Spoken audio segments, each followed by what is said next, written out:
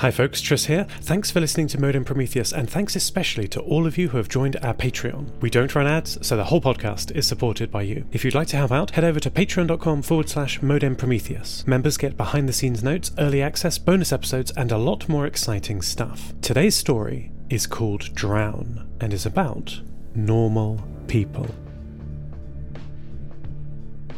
If the bridge had not been out, Abigail Reacher would, most likely, not have ruined her life.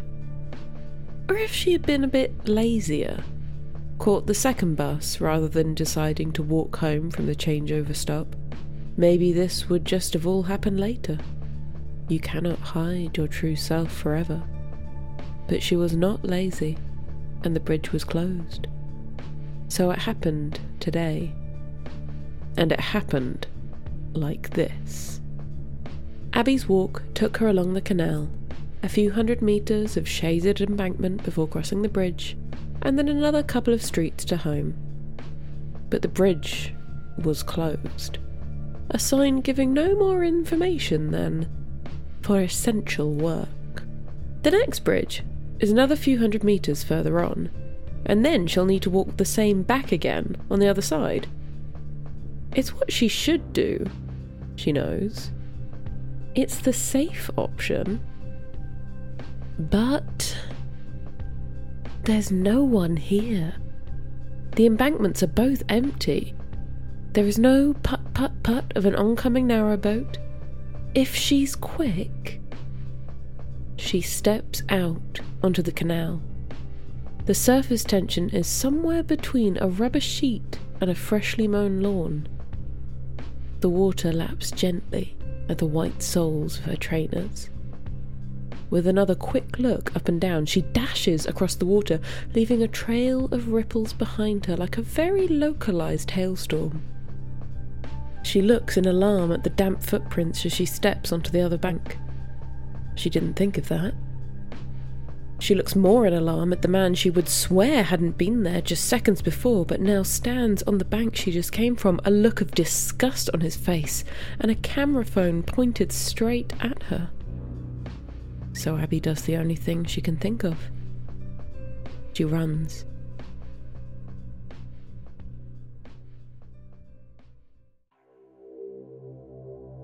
Mate! Tobin is on her practically before she's crossed the school gates, barrelling past a pair of teaching assistants, scattering a group of first years like a wrecking ball through skittles, and doing a respectful detour around One-Eyed Annie. She skids to a halt just in front of Abby and breathlessly asks, "You've seen it, right?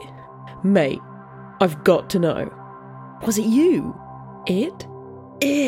Come on, you must have seen it." Course she's seen it. Lipstick has appeared silently behind them. She moves in a way that makes the SAS seem like a marching band. Despite constant tailing, the SAS have yet to work out how she does it. What is it? Oh, mate. Tobin looks at her with something like horror. Have you really not seen it? She's totally seen it, Lipstick mutters, but Tobin is already loading the video and shoving it in front of Abby. Look! Abby has, indeed, already seen it. She's seen it 24 times. Once with an increasingly sick feeling in her stomach, and the other 23 through finger cracks or just hearing the splash of her trainers on water as she drove her face into her pillow, trying to find the tiniest sparkle, the smallest glimmer of hope, or even just a flicker of understanding as to why she did it, why she did that, why she was ever stupid enough to show them what she was. It had racked up 1 million views by the end of yesterday evening. She's known Tobin and Lipstick since they were first years here. They've been inseparable since almost the first day. And now Tobin is looking at her, worried? Is she scared of her? And Lipstick is wearing a sneer, but Lipstick is always wearing a sneer, just how her face works. In her current state, Abby can't tell if it's meant to be a mocking sneer or a comforting one.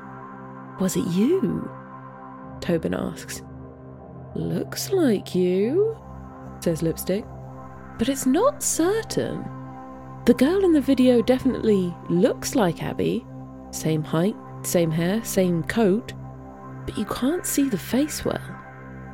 I'm not like that, Abby mutters and pushes past them. Got a coat like yours? Lipstick says, falling in behind her. Yeah, well, a lot of people got coats like that. Abby pulls up her hood and walks faster. Lipstick and Tobin look at each other. So it wasn't you? Tobin asks. No, Abby says shortly. I'm not weird. Lipstick looks at Tobin, mouths. Lying. Abs, she says. We're not idiots. What do you want me to say? Abby snaps, trying to keep her voice down to avoid making a scene. Tell us it was you. Abby looks at them. Tobin's wide eyes and Lipstick's drill sergeant stare. She shakes her head and mutters, I'm not like that. Fine, Lipstick stares and pushes past her. Tobin gives Abby an apologetic look and hurries after her. The first period is maths. The teacher, Andrew Graham, is writing a set of equations on the whiteboard. There is a double take as Abby comes in. You might miss it if you weren't specifically looking, but Abby is. 1 million views. Everyone has seen it. Abby can feel the eyes of her classmates, everyone like a nail being driven into her palm. Emma Southwell is glaring at her. Abby thinks she might be about to get up and march over, but Mr. Graham calls for silence and starts the lesson. Abby's never been a fan of maths. She usually ends up cribbing off of Tobin, who has such a natural affinity with the subject that it's widely believed her mother had an affair with a differential equation. But right now she's grateful to dive into a world so far removed from her own. She is snapped out of what little solace algebra can give when a voice comes over the tannoy system, announcing a special assembly in the afternoon.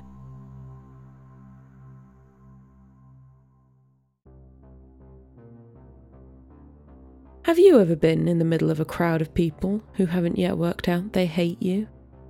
Because this is an important point. You may think I'm using this as a way of describing the special assembly that Abby is currently attending, pressed into the sports hall along with the entire staff and student body, and yes, I am. But Abby doesn't feel this way because she is in the assembly. She feels this way all the time. People, as a rule, do not like prophets. They remember what happened to Sodom and Gomorrah, and those places did not have the benefit of the city's 2,000 years of practice. It is, of course, a more tolerant society now. Prophets, everyone says, can live within the community as long as they keep the miracles to themselves. But everyone knows what it means when a red cross has been painted on a door. No one really trusts someone who cannot drown. Abby knows this kind of tolerance. It's the kind that only happens because people have hammers and nails, and they make quite clear, remember how to use them. The head teacher is stood on the stage. The senior staff are all arrayed behind him, all in their identical, featureless masks, all with their hands clasped behind their backs. He is saying how they may have seen a video of someone from this school engaging in deviant behaviour. He is reminding them of the school's strict policy against miracles and other witchcraft. The closest exit is a fire door. Jude Williams, her drama teacher, is standing next to it, eyes on the head. Abby wishes she knew what it was like to be in a crowd and not be aware of the fastest route out of it. Tobin and Lipstick are not with her. They made her feel safe, made her feel like she passed. Usually they'd all be stood together, but now they're a couple of rows ahead, not looking at her. She doesn't wait for them when the head is done and everyone begins to file out. She doesn't want to deal with the rejection. Hi, Abby? Jude Williams intercepts her. Can I have a word? I've got to get to class, Abby says. Abby likes Jude, even though she thinks she tries too hard. Some teachers wear suits. Some, the ones who tried to be approachable, wear jeans and button-downs. Jude has a clicker-clack collection of beads holding her braids in place, a tweed waistcoat, and sits in her class with a pipe clenched between her teeth, and the smell of weed lingering like drunks around a bus station. Still, going off alone with an authority figure doesn't end well. "It'll just take a minute," Jude says, and motions her into an empty classroom. When they're inside, she bolts the door and leans her back against it, and is suddenly far more serious. "Tell them it was a film assignment." "What?" "Special effects. Tell them it was a special effects assignment, part of your coursework. You had to record a special effect. You put, I don't know, boxes in the water to stand on. I'll back you up if they ask."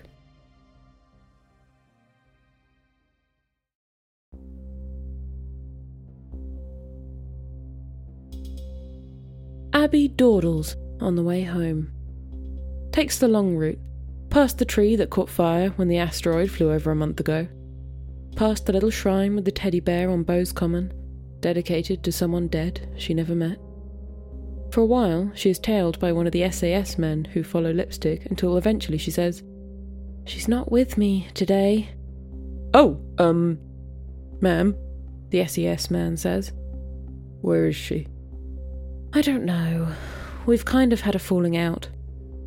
"Have they?" She thinks they have. They must have done. Lipstick and Tobin obviously don't want to be around Abby now they know what Abby is.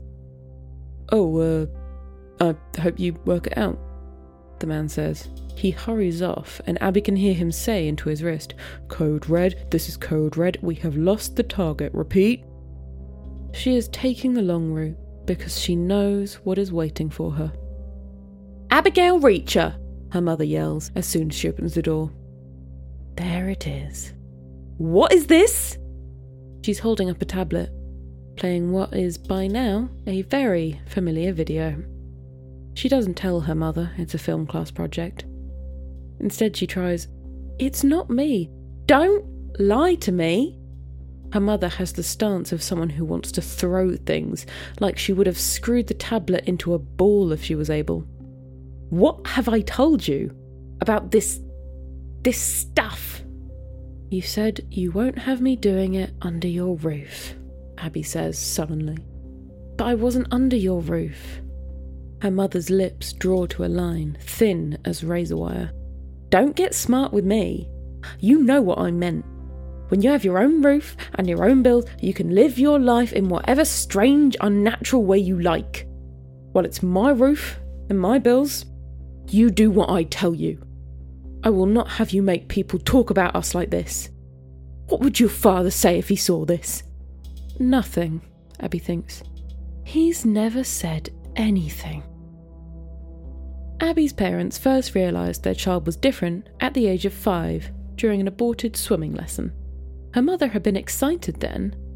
She'd bought Abby a little swimming costume with a picture of a dolphin on it, and Abby had flapped the armbands like they were wings. And then they climbed into the pool and encouraged Abby to climb in after them. Abby didn't quite get then what she'd done wrong. "I can't believe it," her mother had said in the car home. "I've never been so embarrassed." "I think you're overreacting," her father had said. "I just don't understand where she got it from. Was there any of this on your side?" "I don't think that's how it works." At that point, Abby didn't understand the conversation, but she still remembers it. And she does now. Her father comes into her room later, sits on her bed, waits patiently for her to take off her headphones. "So," he says, clearly embarrassed at the situation. "So, your mother asked me to talk to you. Did she want you to tell me I'm an abomination as well?" Her father sighs. "Look, Abby, we're your parents. We'll always love you, no matter what. Your mum will always love you, no matter what. She's just scared for you. When you're a bit different, the world isn't always kind." "Yeah, I'd noticed. Look, I don't want to tell you not to be who you are, but just be careful, okay? It's easier for everyone if you blend in. And I know it's not fair. It's not. But that's just how it is right now. I know your mum gets carried away with this stuff, but that's all she really wants. She just wants you to be safe. She's got a funny way of showing it. Yeah, he sighs. Yes, she does. When he leaves, Abby goes to run a bath. She leaves the windows shut and lets the room steam to a foggy shroud. She steps in. The water is warm, comforting, and Abby lays on it like she's resting on a cloud, staring at the ceiling, wishing that just like a normal person, she could drown.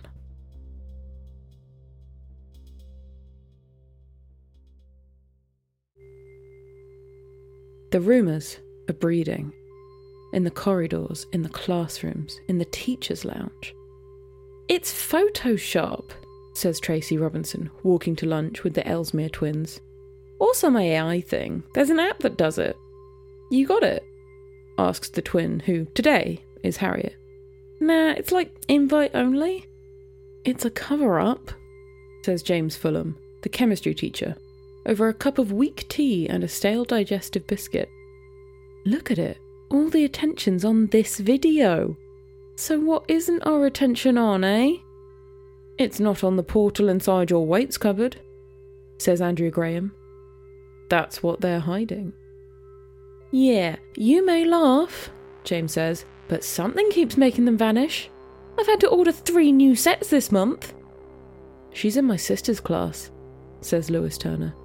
Has to wear her hood the whole time, or the Halo shows. You think she's really a prophet? Dave Northey asks. Like, someone who goes here? For real? I mean, if she was just a changeling or something, I'd be fine, but... Annie Malvery, the girl with one eye, shakes her head. She's not a changeling. Not one of the others. I don't know what she is, but she's not one of them. Jude Williams taps the ash out of her pipe on the wall of the smoking area and leans over as Simon Evans loads the video on YouTube between drags of the cigarette. It's really good, isn't it? She says. You can't even see the crates. Crates? Yeah, they put crates under the water, so they came up to just below the surface.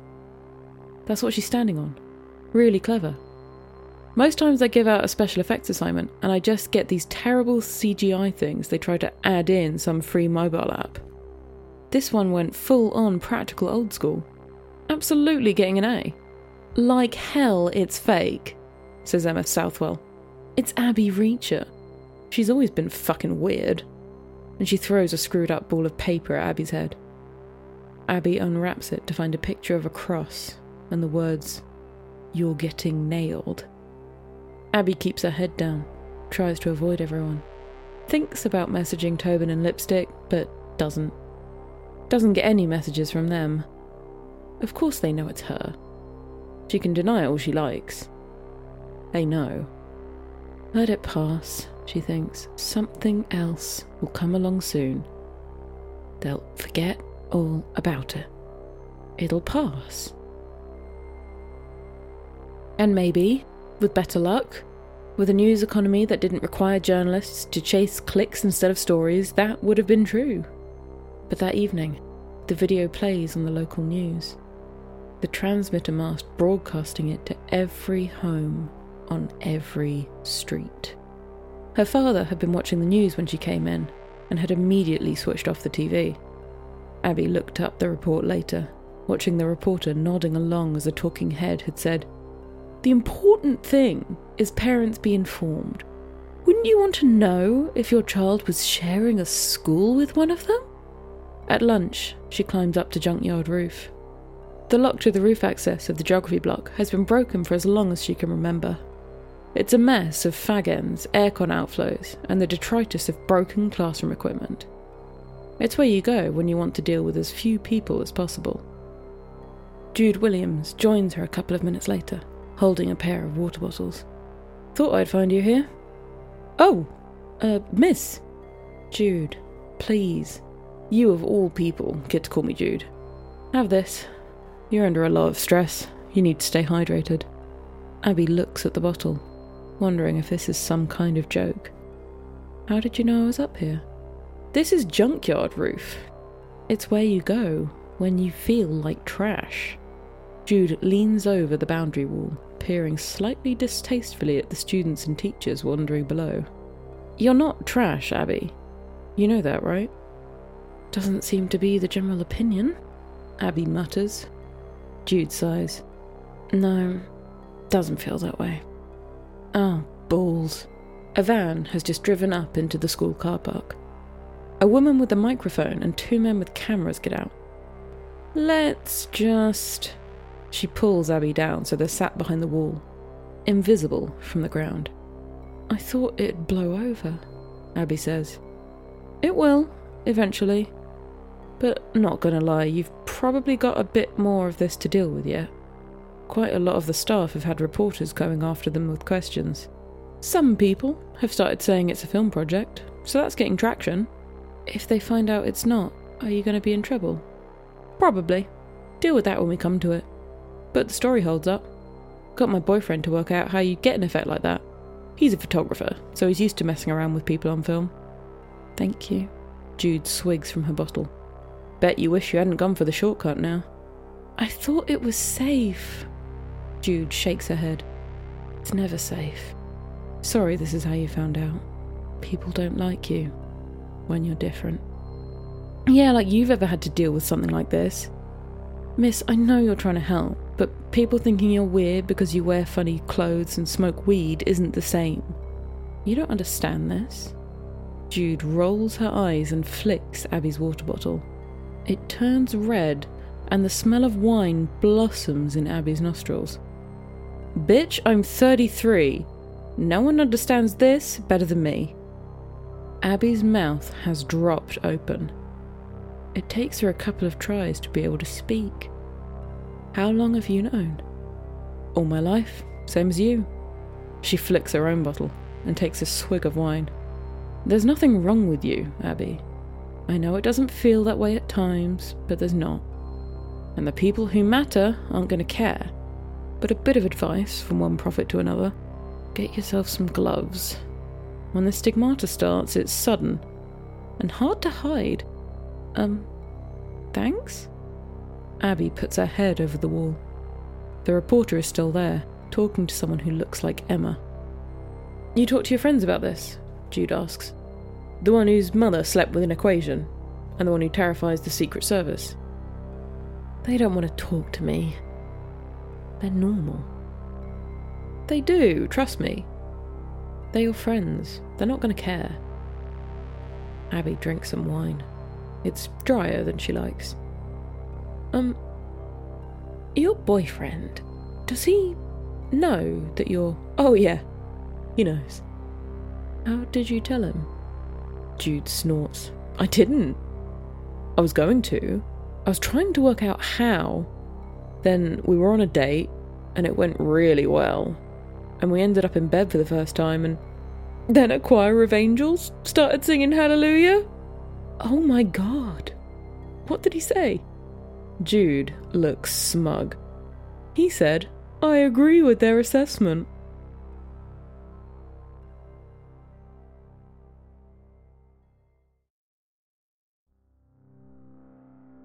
Tobin and Lipstick are sat by the school pond. Tobin refining her proof of Fermat's theorem, Lipstick scrolling through her phone. Hi, Tobin says when Abby sits down next to them. Yo, says Lipstick without looking up from her phone. There is a period of awkward silence. Then Abby says, that video, that was me. It was real. Lipstick shrugs. Yeah, we know. Doesn't matter, mate. I mean, it clearly does, Abby says. It's like you've not wanted to talk to me since it came out. In fairness, Tobin does look uneasy. A flick of the eyes to Abby's forehead and hands, looking for a halo, looking for blood. but it's unconscious. And when she realises Abby has spotted it, she looks down, guilty. Yeah, Lipstick shrugs again, talking as much with her shoulders as her words. Because that video was clearly you, and you kept telling us it wasn't, like we were idiots. Sorry, Nah, it's fine. I know you're going through stuff. It's a dumb thing to be annoyed about. But I was annoyed. It is what it is. You're still you. Just don't try to convert me, or whatever. Yeah, and there's been, weirder people than you, Tobin chimes in. Remember that girl who said she was raised by wolves? Oh yeah, Lipstick laughs. Or that kid who only spoke machine code? Sorry, one sec. She stands up and points around the small courtyard. Behind the tree, 2 on the roof, 1 in the 2004 blue Citroen 3 rows back in the car park. Get lost. There is a distinct vanishing of SAS men and a screech of tyres. But yeah, those guys were weird. You're alright. And this doesn't entirely make Abby feel better. This status of different but accepted her friends have dropped her into. But it's better than outcast. Better than unclean. And she'll cling on to that like it's an anchor. She may not feel normal, but she does feel something like relief. This lasts for approximately 7 hours, at which point Emma Southwell is shown on the evening news saying, "Of course it wasn't a film assignment, it's Abby Reacher. Everyone knows she's a freak." It happens fast the next morning. Abby is doorstepped by a crowd of cameras, microphones and questions fired like artillery shells. Can you confirm you engage in public miraculous activity?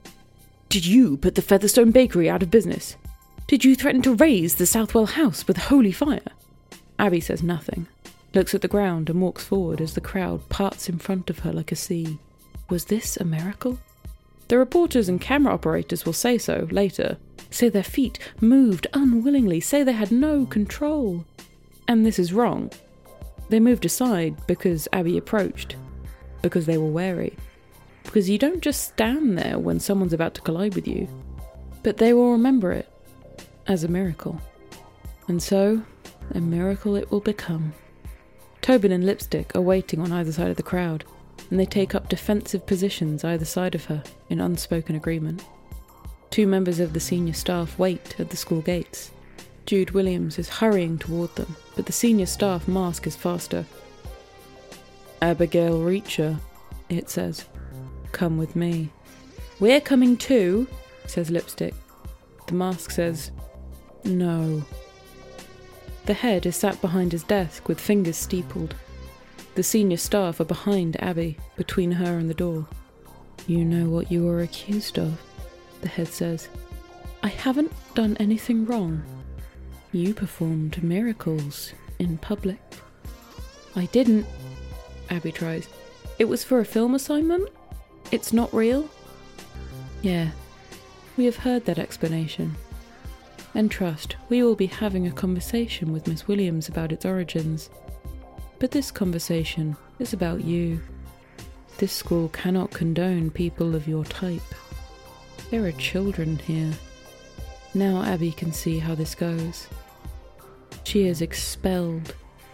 Her family will get doxxed by some unknown on an online forum, who will probably genuinely believe they are keeping the public safe. They will wake up one day to find a cross painted on their front door in red paint. Nails will be pushed through the letterbox. And one day she won't be careful enough. She'll be out on the common or on the street, and there'll be a crowd holding stones.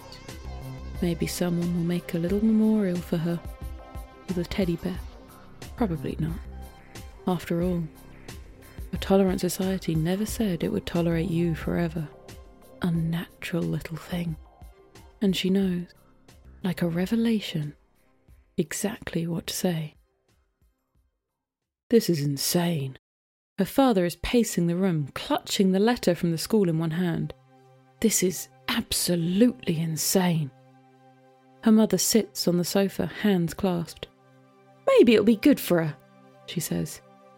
She's clearly uncertain. Her hands are being wrung tight as a whippet. She can't quite meet Abby's gaze. She can show everyone that she's just like them. But she's not just like them.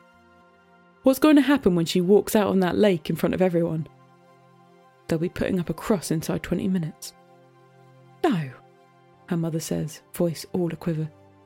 No, they wouldn't. We've known some of these people for years.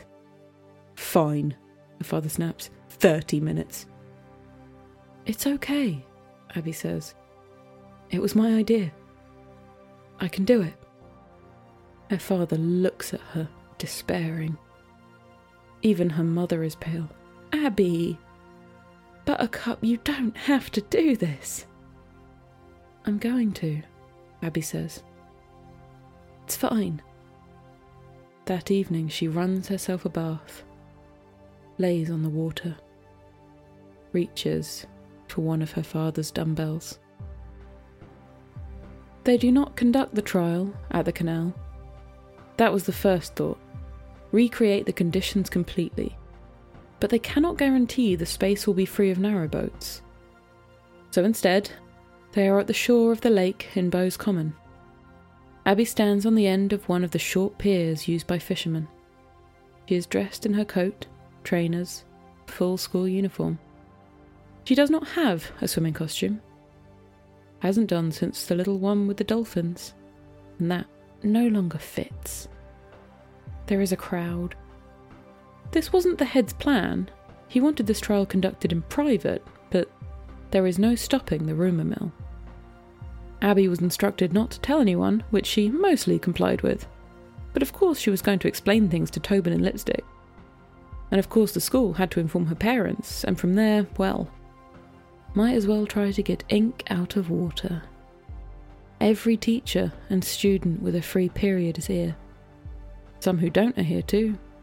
Tobin and Lipstick should be in history, but instead they're here to provide what small support they can. Jude stands with a long-haired man holding a camera, gripping his arm like a python. Emma Southwell is taking a selfie.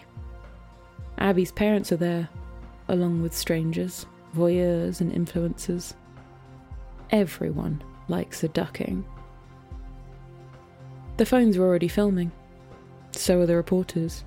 The head does not like this either, but Abby was doorstepped again and they just followed her here.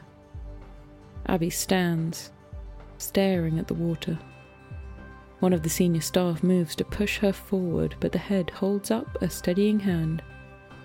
Whenever you're ready, Miss Reacher.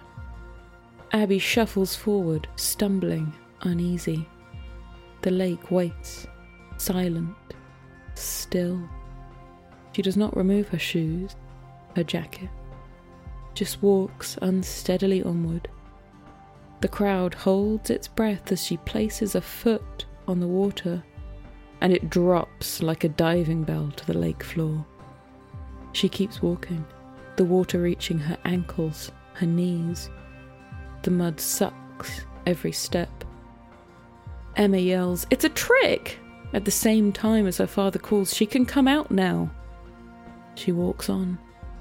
The water has reached her waist and slowly creeps higher. Someone, she thinks Jude, yells her name. She turns awkwardly around.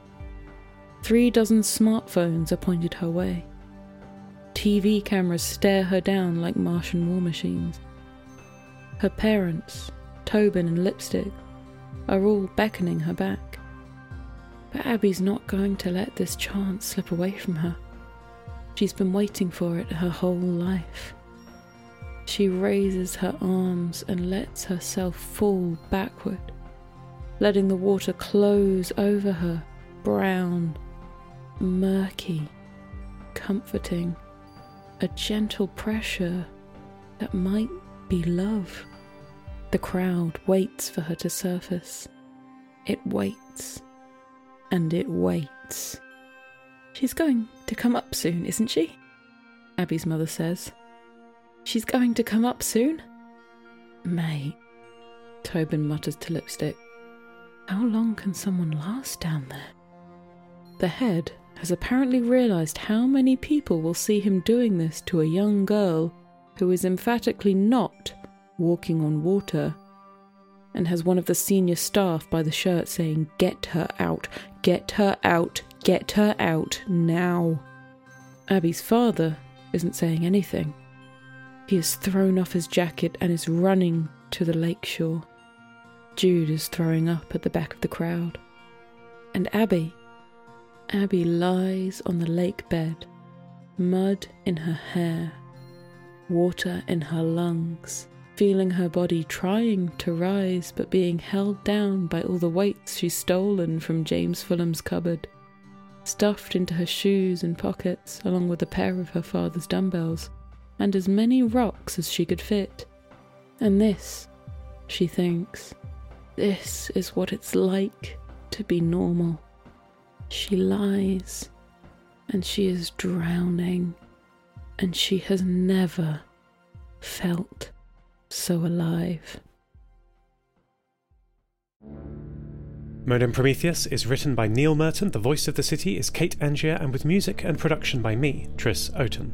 For bonus episodes and behind-the-scenes content, join our Patreon at patreon.com/Modem Prometheus.